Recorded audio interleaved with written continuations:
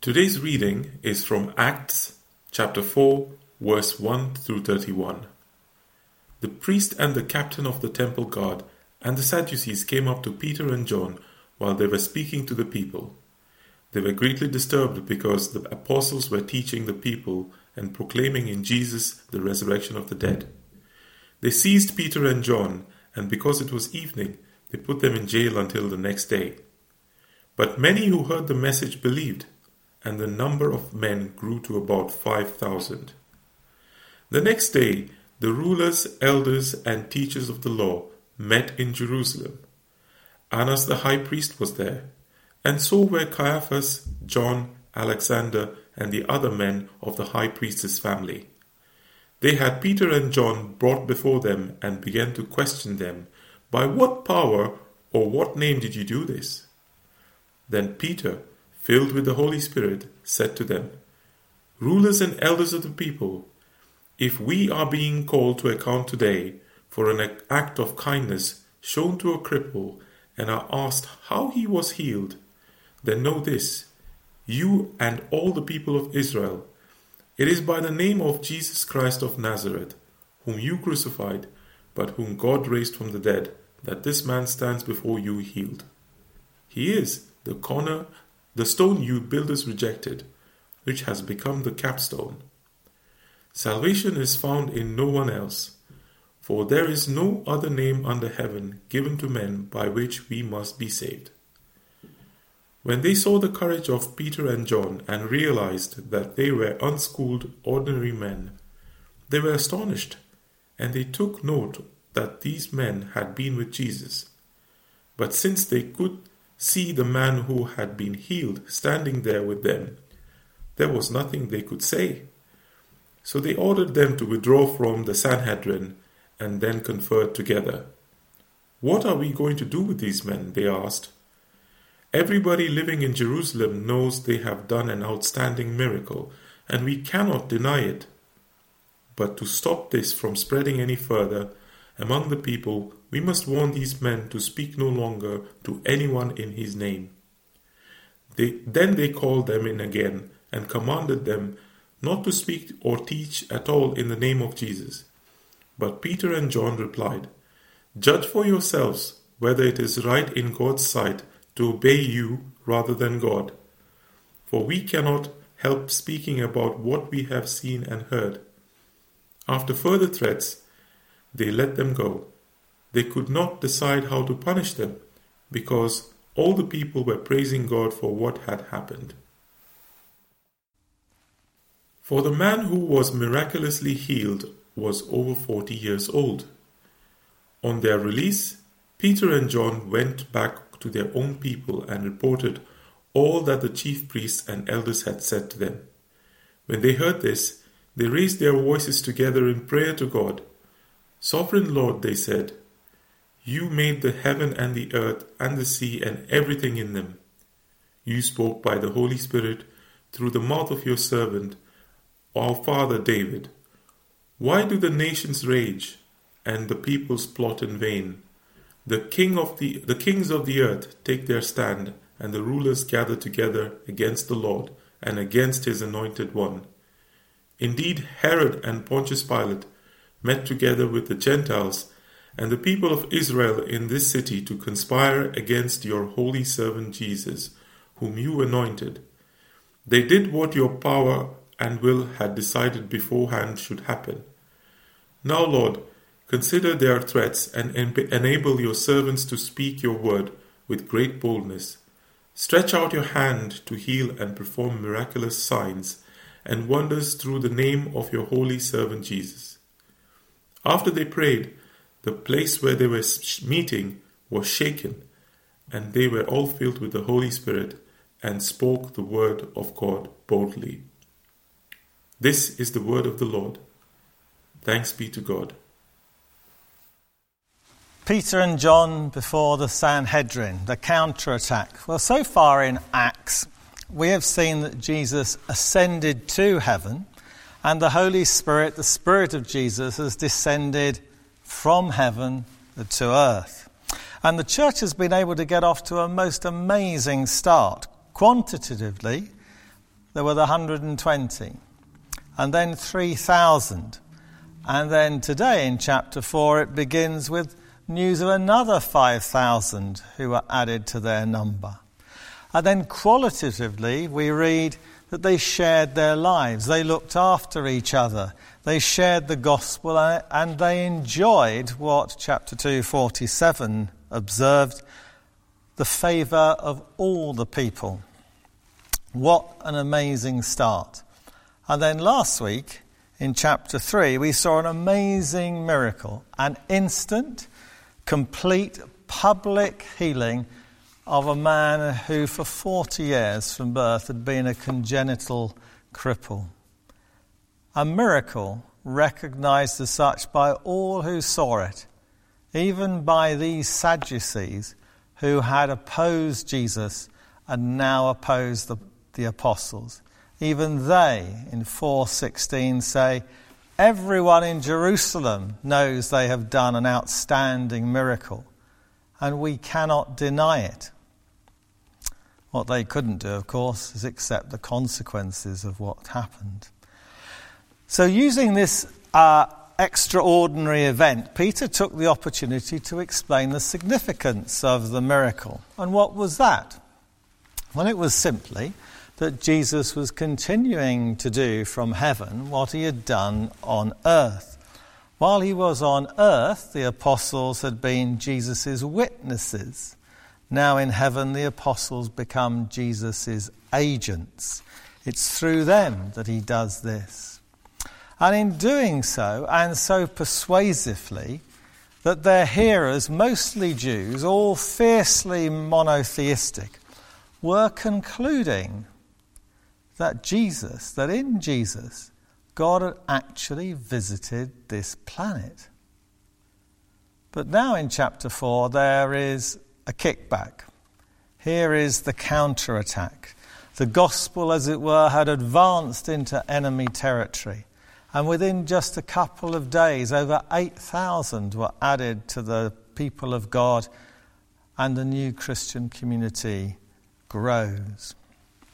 Now, do you find that counterattack surprising?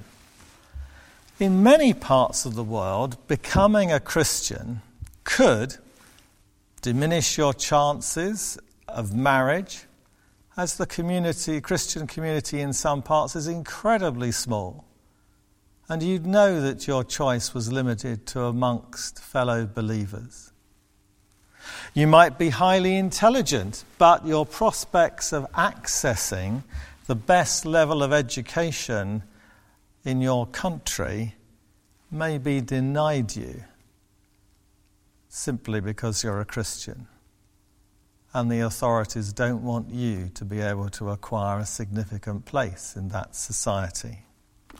The same could be true of employment opportunities. And in fact, being a Christian can in some places cost you your life. Take Myanmar, previously called Burma. The Burmese, who are just one of the ethnic groups which go to make up the country, they are Buddhists, and they run the show. They, as you know, have been carrying out ethnic cleansing of the Rohingya, who are Muslims and live in the west of the country. They've killed many and have driven the rest into Bangladesh. But they've been doing similar acts of genocide, extrajudicial killing, rape, and the destruction of communities among the predominantly hill people who live on the borders with Thailand, the Karen and the Chin minorities which have a significant and growing percentage of Christians. The Karen have 20% Christian. The Chin, in 1965, 35% of them were Christians. In 2010, it had become 90% of them Christian. And such persecution has been going on since 1949. Now, why is this? Why from time to time and from place to place is there opposition to Christians and Christianity? Well, the simple reason is that Christianity talks. The world, generally speaking, does not like religion that talks. It favours religion that is content to be hidden away in secrecy and in the secret recesses of an individual's private life, so that it poses no threat to the prevailing mood. Christianity, though, cannot be hidden away. It has a life-changing message, and it offers eternal life. So the first thing you remember that the Holy Spirit did on the day of Pentecost was to get them talking, getting their tongues wagging. 120 started speaking, 3,000 understood and embraced both the Christian explanation to life, our worldview, but also the person of Christ who lies above it. Then a miracle is done in public, and the apostles explain the significance, and this time 5,000 get it and turn to follow Christ. So that's 8,120 in just a couple of days. Now the opposition begins.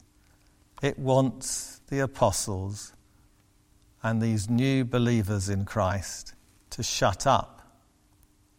Well, let's make sure we're clear about the sequence of events, and then we'll just use 2 questions to unpack the passage for our benefit today. You'll see it on the printed outline. There is the arrest of Peter and John in the first 7 verses. Peter is then on trial, and he puts forward his defence, verses 8 to 12.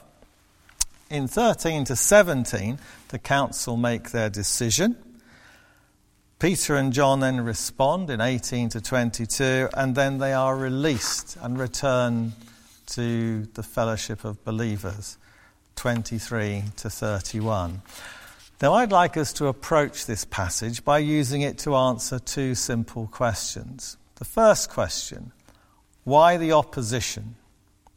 And the second question, what made them so resolute in the face of it? So why the opposition? Well, first of all, A, on your outline sheet, there was an element of social prejudice.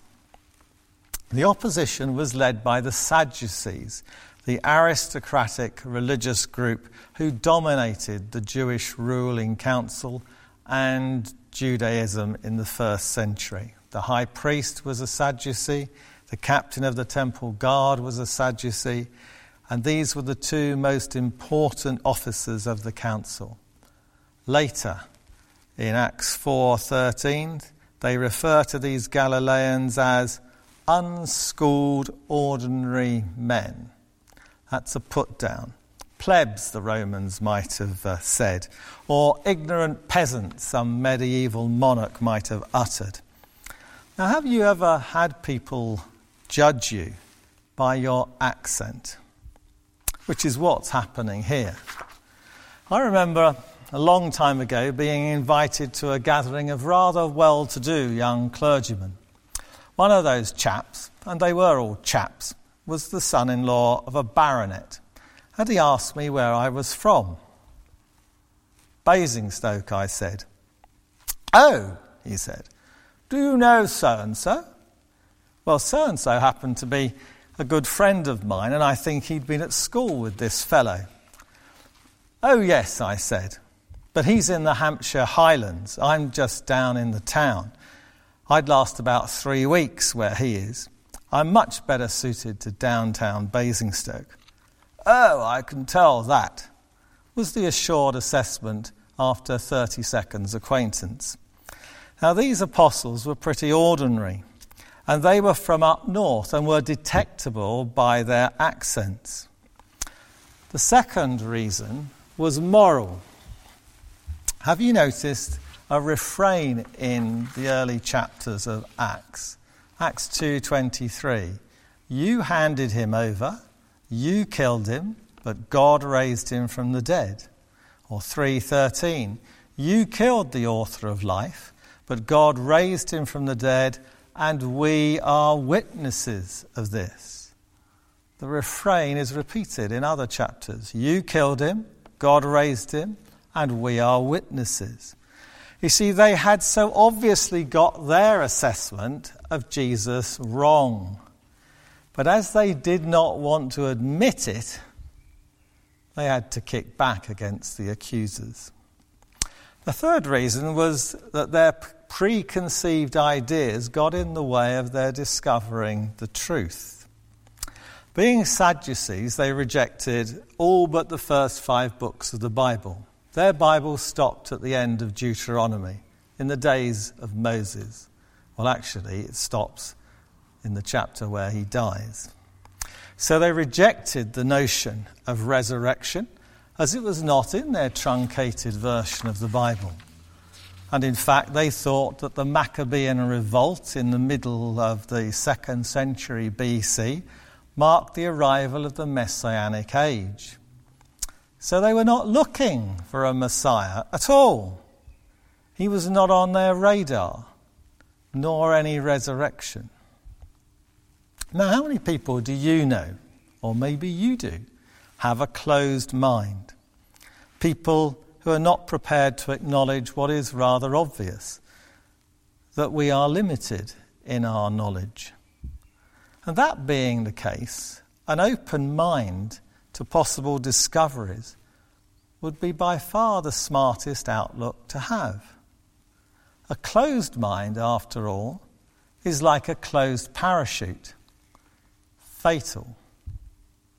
But an open mind may lead you to a discovery that in fact saves your life. The fourth reason was political. The Sadducees were top dogs in the religious pack of the 1st century Judaism, and they wanted to hang on to their status. Not recognizing any book beyond Deuteronomy meant they were, of course, deaf to the warnings of compromise and corruption in their dealings with the authorities. And they colluded with the Romans and the Herodians who ran the place in order to retain their own position of wealth, power, and influence. Now, Jesus in his lifetime on earth had been very popular with the people, with the masses, even if they quite understandably hadn't fully grasped at the time all that he was up to. Now, dead, he is still a threat. 120 people speaking languages they had never learned, and 3,000 people are converted. One man, horribly deformed from birth, instantly and completely restored to normality before their very eyes. And 5,000 more embrace Jesus Christ as God. Astonishing, but from the Sadducees' perspective, worrying. A threat to their position. They needed to be silenced. Chapter 4:17. To stop this thing from spreading any further among the people, we must warn these men to speak no longer to anyone in his, that's Jesus' name. And then fifthly and lastly, what really got them so opposed to Christ and his Christians was their absolutist position. Verse 12 of chapter 4. Salvation is found in no one else, for there is no other name under heaven given to men by which we must be saved. So salvation is a necessity. There's no eternal life without it, and Jesus is said to be the only one who can deliver it. That is what Peter is saying by this statement here. Now maybe, like Mahatma Gandhi, you too find this just a bit too much on first hearing. Gandhi said, "It is impossible for me to believe that I could go to heaven or attain salvation only by becoming a Christian. It was more than I could believe that Jesus was the only incarnate Son of God and that only he who believes in him would have everlasting life. Now, if, of course, Peter and John had kept their views to themselves, no one would have minded. If they had just talked about their views as one possibility among many, they would have been tolerated. But as they claim their view of Jesus as absolute truth, then whether it was in the pluralism of the first century or the 21st century, they are going to get into trouble. You see, you can say Jesus is a way to God, but to claim that he is the way to God is just not acceptable. And yet, this is what the apostles claim. Peter does so here. Paul does it elsewhere in his first letter to Timothy, chapter 2, verse 5, where he writes, "For there is one God and one mediator between God and man, the man Christ Jesus." And they say so because they are following Jesus, who said in John 14, "No one comes to the Father except by me." Now, why did they insist on it? Well, the short answer is, given the problem, Jesus is the only solution. Given the problem, Jesus is the only solution. Let me explain. All religions recognize that human beings are estranged from God, however God is perceived and defined. Somehow there is distance between us and him. Now, Christianity is very specific as to what the problem and the solution are. So first, the problem. Human beings have not acknowledged God as their rightful ruler of their lives. And so they do things wrong and they cause others to suffer. God, being a God of justice, must therefore punish all those who do so much wrong and cause so much suffering. But the Christian God is also a God of love and mercy, who longs to exercise mercy and to bring into relationship with him those who have gone astray. But it's not that easy. He cannot just whitewash everything away. He can't wave a magic wand. He can't airbrush it out. So what's the solution? Well, he exercises justice and he exercises mercy. But how can he do both?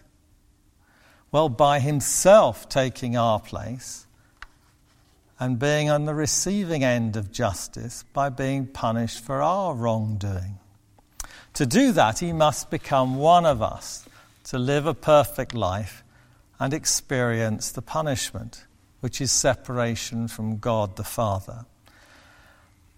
And he, in Jesus, experienced that by being separated from God the Father when he suffered on the cross. It was quite literally hell.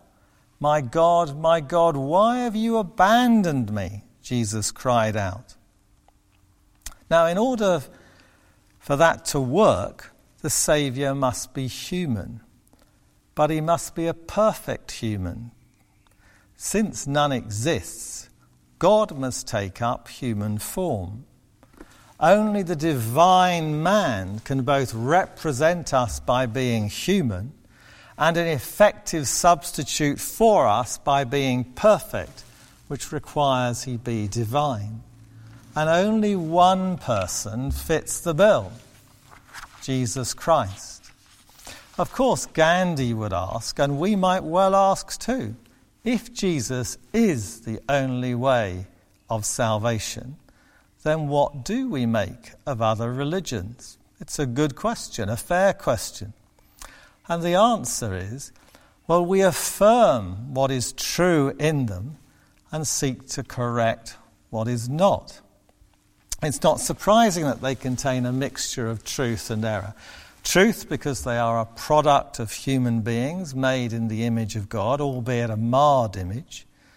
You see, they would be able to pick up through creation and conscience the fact that God exists, although they'd be pretty hazy about concerning what God is like. And they would pick up a sense of right and wrong, albeit in a rather ill-informed sense. So it's not surprising that some religions pick up that God is the all-powerful creator. Others make some pretty correct and shrewd observations about life. Confucius, for example, 500 years before Christ, came up with the golden rule: do unto others what you would have them do to you, mirroring exactly what Jesus said in the Sermon on the Mount, Matthew 7, verse 12. And this is not surprising, since God put eternity in the hearts of men, the writer of Ecclesiastes puts it. Throughout the world, men and women are not satisfied with material things alone. We sense there is more, but we come up with vastly different and contradictory ideas. So, take some ideas about God. Some religions don't actually believe in God, Buddhism being a case in point. Hinduism thinks there are millions of gods. Islam insists there is only one God who is unknowable. Judaism describes his character in great detail. What take do they have on salvation? Well, Hinduism believes that if you've done well in this life, better than the previous life, then you move up the class system the next time round. Of course, if you don't, you go down. Islam looks to paradise, where you will, if you're a man, be waited on by dark-haired virgins. Buddhism thinks it's best to be extinguished, to cease to be at all. Now, how to attain salvation is where they all have something in common. They each believe in their various ways that if you do X, Y, and Z, you get to earn salvation. But of course, they can never be sure they have earned enough to acquire it. Well, Christianity says no, we can't earn it. Only if we are perfect would we have the right to go to heaven. And since no one is or ever has been except Jesus, we have to be given it. And if we respond to Jesus in the way prescribed through repentance, that means turning to him and trusting him, we can be sure he will keep his word and we will be there. Now, this isn't as arrogant, narrow-minded, or as illiberal as someone might initially think.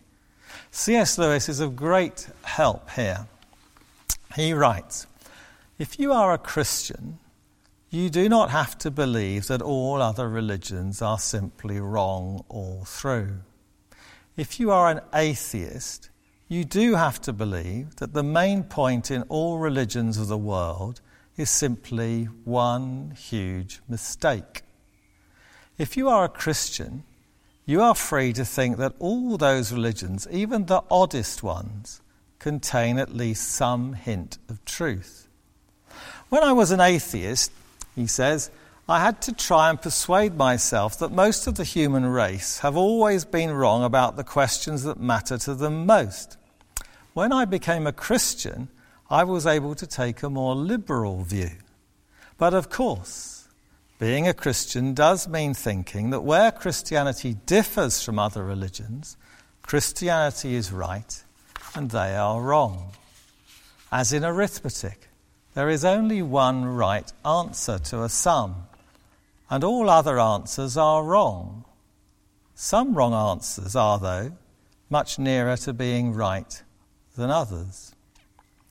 You see, once someone sees what the problem is, it is easy to understand what God's solution is. There is only one man, the perfect divine human being, God himself in human form, who can fit the bill. Fit the bill for us, all human beings, including Christians, note. You see, there is a note of humility required to convey this message. Notice no other name by which we must be saved. We don't come from some position of superiority as Christians, since we were, of course, once in the same sinking ship in need of rescue. And this is actually the answer also to the second question that we started with. What gave them so much courage? What made them so resolute in the face of this opposition? Yep, they knew that it was the only solution to our biggest problem. And of course, in support of that, they had seen changed lives, including their own. They'd seen the risen Christ, and they knew the power of the Holy Spirit working in them. If they did their bit, God turned up and through them did his. But the underlying reason is that they knew the sovereign Lord. The despotes was in charge. This is from where we get the word despot, meaning a ruler of unchallengeable power. Of course, our God is a benevolent despot and not a malevolent one. And that is how they prayed when they were released. They gathered together, they shared what had happened, verse 23. They prayed to their sovereign Lord. They recognized that he is the creator, verse 24. You made the heaven and the earth. He is the revealer. Without him revealing, we would know very little. He says, you spoke by the Holy Spirit through the mouth of your servant David. And he is the God of history, verse 27. Herod, Pilate, Gentiles and Jews had united in a conspiracy to be rid of Jesus. And yet they were merely of their own volition, simply deciding what God had already decided would happen. So they had in focus the God who made, who spoke, who decided. And so with their vision clarified, they humbled themselves in prayer, verse 29. Consider their threats and enable your servants to speak your word with great boldness. They didn't pray to annihilate the opposition, nor did they pray that the threats might just be words rather than actions. They asked that God would simply consider their prayers. They knew God was in charge. His decision would be the best, whether they carried on with their mission or whether they became martyrs. They were free from all fear. People who really believe in a sovereign God like they did are fearless and intimidated by nobody. Whatever the opposition, they cannot be frightened. John Chrysostom, one of the greats of early Christian history, when he was on trial for his life, the emperor said, "We will banish you." And Chrysostom is reputed to have replied, "You cannot banish me, for the whole world is my Father's home." "Well then, we will execute you," said the emperor. "You cannot," he replied. "My life is hid with Christ." "Well then, we will dispossess you of your estate." "You cannot," he said. "I have not got any. All my treasure is in heaven." "Well then, we will put you in solitary confinement," said the emperor. "Well, you cannot. I have a divine friend from whom you can never separate me. I defy you. There is nothing you can do to hurt me." Oh, that is courage. Courage from a man convinced that Jesus is the only solution to the problem and that the sovereign Lord is in charge of everything. Let us pray. Heavenly Father, we admire the courage and the conviction of the early apostles and the early church. And we pray that, like them, we might clearly understand the human problem and our default estrangement from you. And may we also understand how you managed to provide a solution to that problem, and how the only person who was both human and divine and perfect, able to represent us and able to take our place, was in fact Jesus Christ, who visited us 2,000 years ago. And given that we can read and see the testimony of eyewitnesses who record that these events took place, his life, death, resurrection, ascension, coming of his Spirit, these miracles performed to attest what was being said and done. We pray that we too might surrender to your sovereignty and live lives now and forever, securely trusting in you, whatever might come our way in life, because we know our eternal destiny is secure. Amen.